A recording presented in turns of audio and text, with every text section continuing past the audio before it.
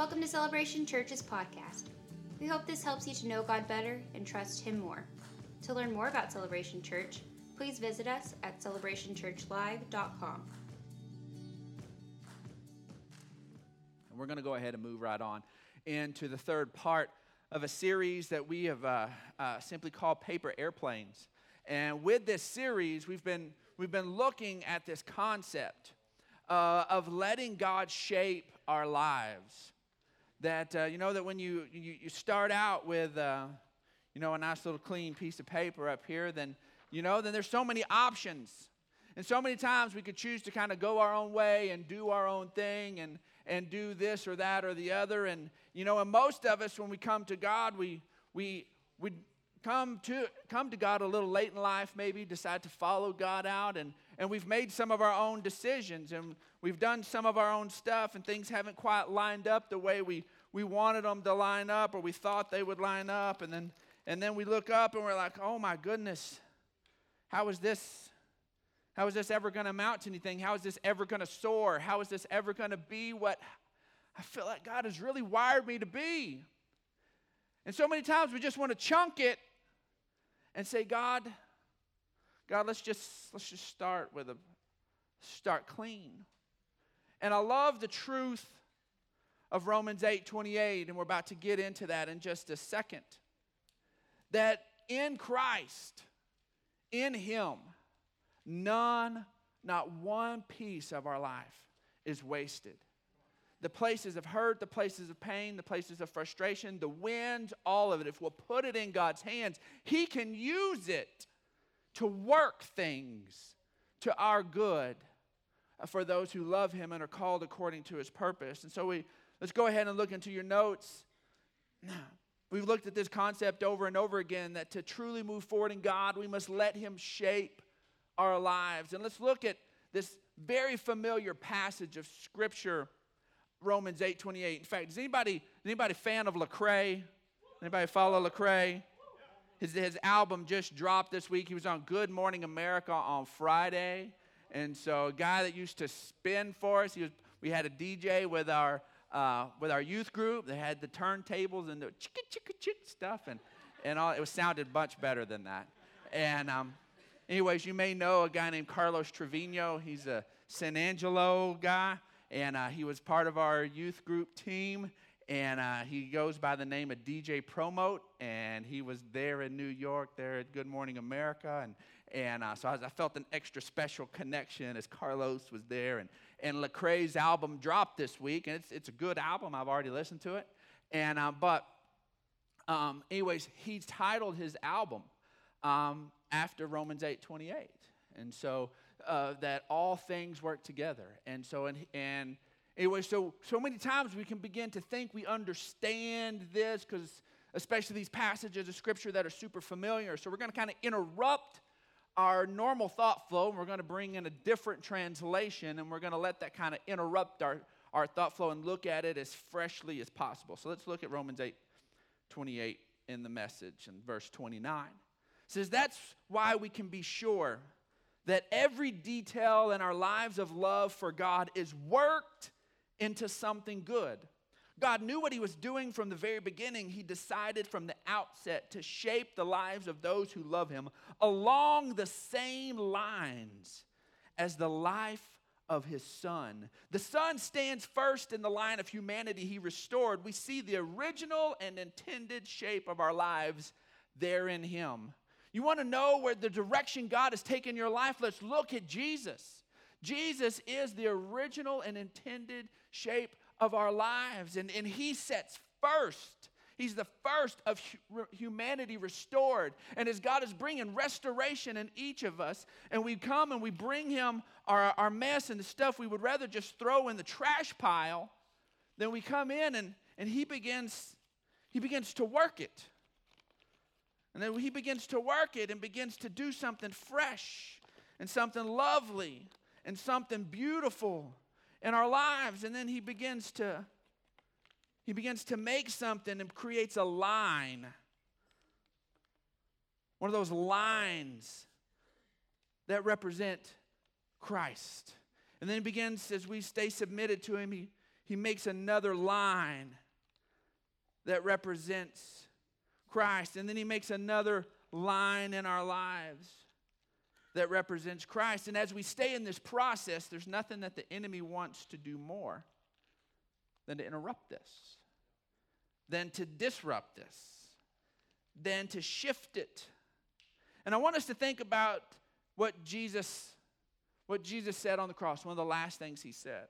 Because if we're going to be shaped into the image of Christ, and if he's taken our messed up, wrinkled up stuff and he's reshaping it, and God's hands are ironing out those wrinkles, and he's shaping us into the form of his Son, and we can begin to see maybe that's heading someplace, some direction that can soar. Maybe this is going somewhere. We have to remember what the image of Jesus looks like. And as the world was attacking him and insulting him and killing him, and it placed this crown of thorns in his head and drove big old nails through his hands and feet, stuck him up on a cross, mocked him, mocked his power, mocked his claim as to who he was, Jesus' response was, Father, forgive them. Father, forgive them. Well, so many times we can think, well, man, that was Jesus. But then we look at what God is doing in our lives and recognize that Jesus isn't just some far away person that did something amazing for us. He's our Lord and our Savior. And he's the model of what the Holy Spirit is working in our lives and carrying us forward into this thing. And this place where God is growing us to a place where we can walk in those same lines. And when the world begins to come at us and attack us and do all those different things, that instead of that natural retribution response, that God is working something new in our lives along the lines of it coming out of our mouths. Father, forgive them. See, being shaped by the Holy Spirit means letting his heart of love win even when others hurt you. See, if we're going to let God shape our lives, last week we talked about the place of dealing with ourselves, of letting God reshape the image of the way we see ourselves, and letting ourselves be fully loved by God, and even operating in a place of forgiveness towards us. And today we're going to talk about that next fold, that next thing that God brings and works in our lives, of this place of forgiveness towards others. See, as God keeps working in our lives to bring us to a place of shaping us into the image of his Son, then somebody comes along and offends us. And you're like, God, I was doing so good. I was doing so good, and then that person opened their mouth. And I'm done here. I'm done here. And if we hang on to that offense via unforgiveness, then we'll stay in the shape of that unforgiveness. Now, we already know that God's taken us into the image of his Son, which is forgiveness. So guess what we have to submit to? The work of the Holy Spirit said, you know what? That offense, that thing that the enemy meant to take you off track, no, we're going to forgive. We're going to come back in here. See, so many times we think that forgiveness in the wrong terms. And before we get too much deeper into this, let's look at Colossians 3:13. It says, bear with each other and forgive whatever grievances you may have against one another. Forgive as the Lord forgave you. We already talked about freely giving because it has been freely given to us. Well, the ultimate of that is forgiving because God has forgiven us. Now, with 7 kids, we have the opportunity to operate in a place of forgiveness as parents, you know. to stay in a place of loving your kids, you gotta forgive them. And our littlest one, Pressy, about 6 weeks ago, she likes to just periodically come get in bed with mom and dad. So we got a nice, big, king-size bed. She decides it's more cozy. That's her word. She likes it because it's cozy. So she comes and gets in bed in the middle of the night. I don't realize she's there. I sleep too hard. And so this child came and got inside my bed, and I didn't even know it. And so she gets inside the bed, and she's laying there. And normally she'll roll over and snuggle to her mom. And so, but at this point, she decides that she rolls over and she snuggles to me. And so, and I'm asleep and sleeping hard, and she is snuggled up against me, which, as long as she's not doing her banging her head on you thing, then it can be pretty sweet. But all of a sudden, my side of the bed got a little warmer and a little wetter.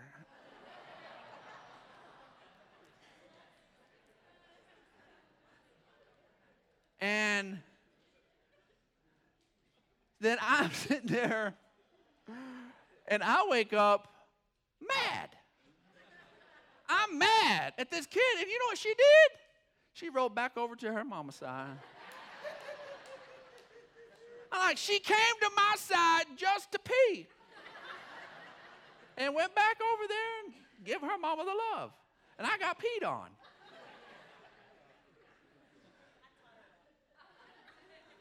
And so then I've got to deal with that in the middle of the night. And I'm sitting there, and you just sitting there, and it's so frustrating. And yes, the fact that she's 3 and cute and all that helps factor into the forgiving. But I tell you what, there's a place where you have to go. You know what? For this relationship to go on, I'm going to have to forgive you for peeing on me. It is not right. It is not okay. But I'm going to have to forgive you because I still got 15 years of being your dad left. Well, a whole lifetime, but in my house, before I kick you out.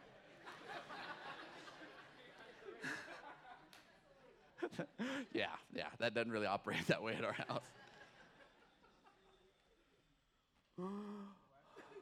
But folks, honestly, man, sometimes one of the most difficult moments is when it feels like somebody just got close enough to you just to pee on you. And we've all been there. Seriously, I let you into my life. I let you close to me. I was relaxed with you.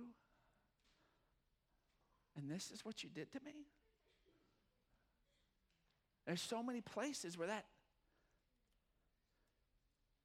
that's the toughest thing. The jerk on the road that cuts you off and acts the fool and then gives you the little high sign. And you have to sit there and operate in forgiveness. Well, that's a kind of distance from a hurt seems to be a little easier to go. But man, when they're that close, and it seems like all they did was get close enough to you just to mess on you. And then go about their merry way. Not stay there to help. Just go about their merry way. Then even in those moments, the only thing that's going to bring healing and wholeness is a place of forgiveness. See, Jesus reminds us in Matthew 6:12 that in the prayer that he taught his disciples to pray of forgive us our debts as we also forgiven our debtors. That this forgiveness thing should not be this massive Dead Sea type reservoir where all of it flows into us and creates some place of stagnation. But forgiveness should flow freely in and out of our lives. And before we move forward, I need you to understand what forgiveness is not.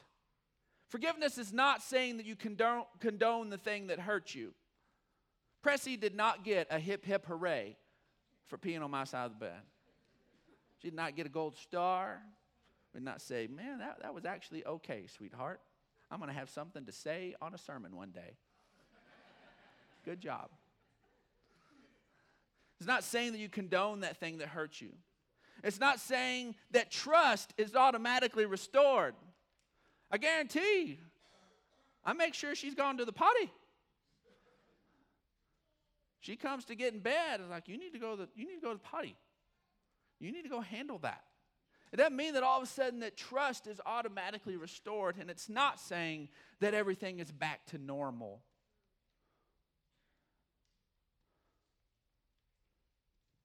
See, so many times we think that forgiveness is all of a sudden all this comes back into it. That we have the first grade playground version of forgiveness, that you sit there and you're going to kick the kickball and you accidentally kick your friend and they're crying and you go, I'm sorry. And then they go, it's okay.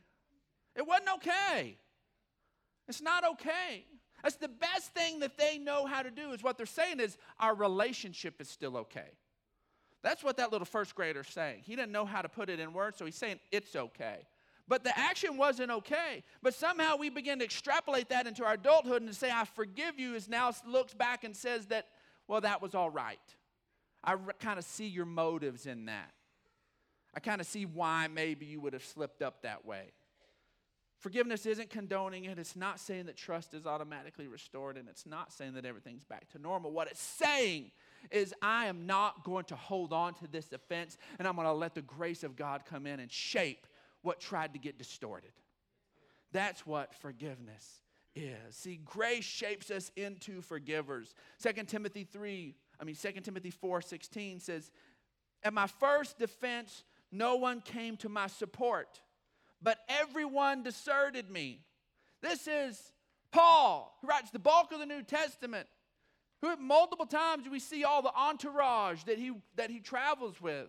And he's talking to his number one disciple there towards the end of his ministry career, towards the end of his life.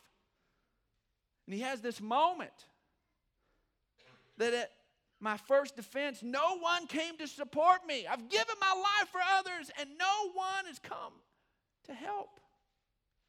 But everyone deserted me. And I love his response. He didn't sweep it under the rug and saying it's not worth mentioning. It's in our scriptures. We're going to deal with those things. We also need to know how Paul dealt with them and how the early church dealt with them. And his cry was this: may it not be held against them. May it not be held against them. But the Lord stood at my side and gave me strength so that through me the message might be fully proclaimed and all the Gentiles might hear it. And I was delivered from the lion's mouth, and the Lord will rescue me from every evil attack and will bring me safely to his heavenly kingdom. To him be glory forever and ever. Amen. That he had to live at a place of just allowing forgiveness to come, even when there were so many times that there were massive failures. Now I want us to look at Matthew 18. And Matthew 18 deals with all sorts of stuff. We get the Matthew 18 principles of how to deal with someone when there's an offense there. And then we get along into verse 21. And Peter's wanting to know. He's wanting to know, how many times do I need to forgive? Now, we have to remember that this is hothead Peter. This is pull the sword out in the Garden of Gethsemane and lop off an ear Peter. This is Peter ready to go to town, Peter. And so he wants to know, all right, I'm following you, Jesus, but how many times do I have to forgive? Because at some point, I'm going to pull my sword and there's going to be some ears flying. I just need to know, what's my count before the blood flies? I'll do it. Just tell me what the count is. And it says, Lord, how many times shall I forgive my brother when he sins against me? Up to 7 times? Now, rabbinical teaching at the time said that you were supposed to forgive 3 times. Well, Peter followed this Jesus around. He knew he was a pretty lovey-dovey kind of guy. He was kind of changing things. So he took it up a notch. And he's like, man, Jesus, you're probably going to be like 7.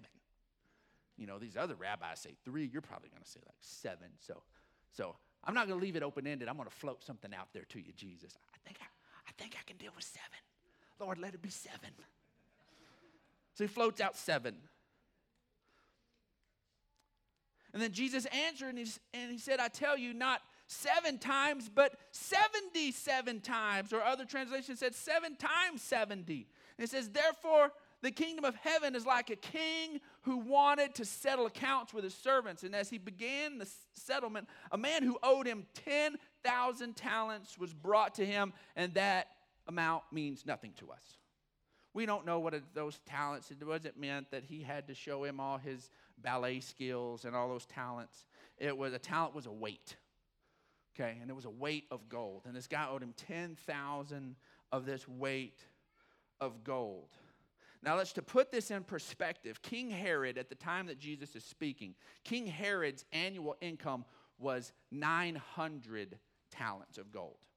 So this guy owes 10,000 talents of gold when the king annual income is 900 talents of gold.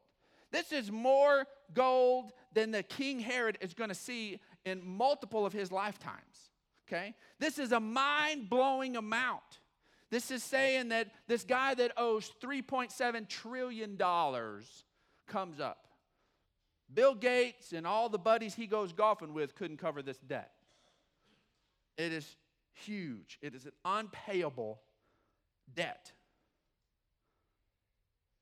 So he owes him 10,000 talents. And since he was not able to pay, the master ordered that he and his wife and his children and all who he had be sold to repay the debt. This guy's not just losing his property. See, back in those times, man, you didn't pay your debt, you lost it all. Your kids went into slavery, your family, you lost it all. That wasn't going to touch the 10,000 talents of gold, unless it was my wife. That was, she's worth 10,000 talents of gold.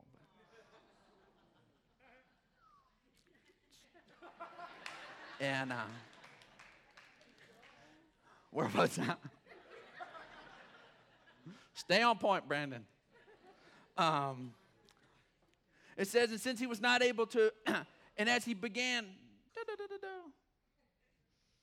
to repay the debt, verse 26 says, and the servant fell on his knees before him. He said, be patient with me, he begged, and I will pay back everything. It was impossible. But this guy just wanted a shot. He's like, I just want to do it. I'll win every lottery in the whole world at the same time. And I'll give it all back to you. He's like, there's got to be a way. And the servant's master took pity on him and canceled the debt and let him go. And when that servant went out, so he's now has burned through more money than anybody can imagine, and then can't pay it back, and has given and has forgiven the debt. And then this guy leaves out. It's forgiven. But when that servant went out, he found one of his fellow servants who owed him 100 denarii. I guarantee you that 100 denarii was part of the talent that he owed the other guy that he had loaned out to his buddy. So owed him 100 denarii. Now, 100 denarii doesn't mean anything to us either, but one denarius was a day's wages, okay? So this is 100 days' wages, okay? So this could be, somebody goes at it hard, they could pay this back in a few months. Now, I love it that Jesus is not trivializing the debt that this guy owed to him. This is 4 to 6 months worth of earnings, okay, whether you take weekends off or not, okay? And so this guy it's a serious debt. But it's payable. It's payable. But it's a serious debt.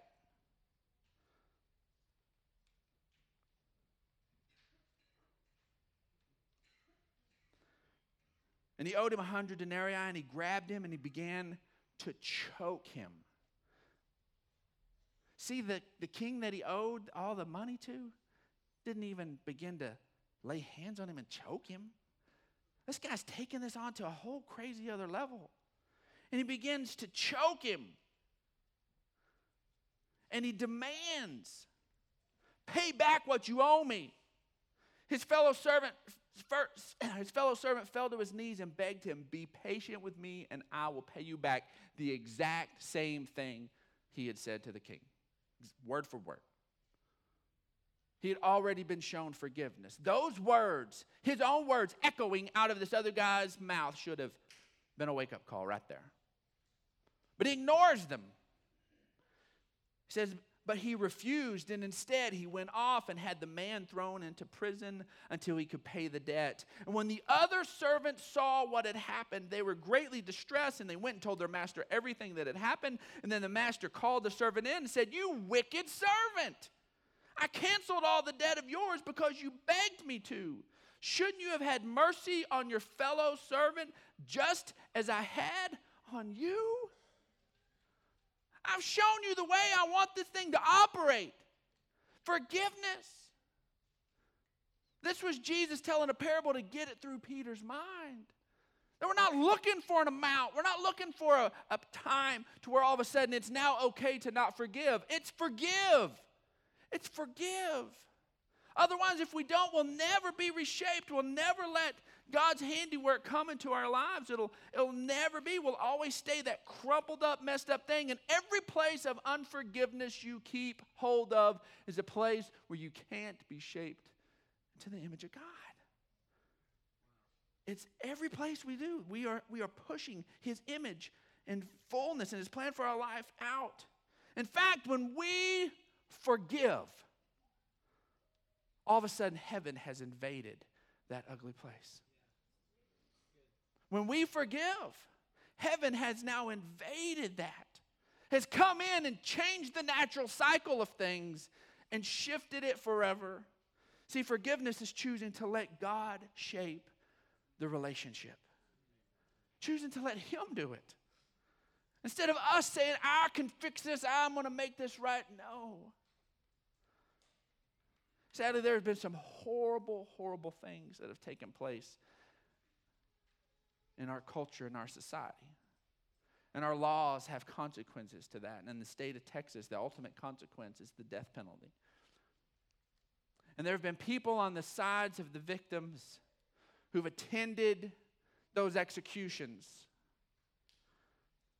and anxiously waited to hear that flatline sound, that life was expired, and thinking on the other side of that they were going to find some sort of relief and that everything was going to be okay. And person after person said all they wanted to do was bring them back so they could kill them again. Because it doesn't fix it.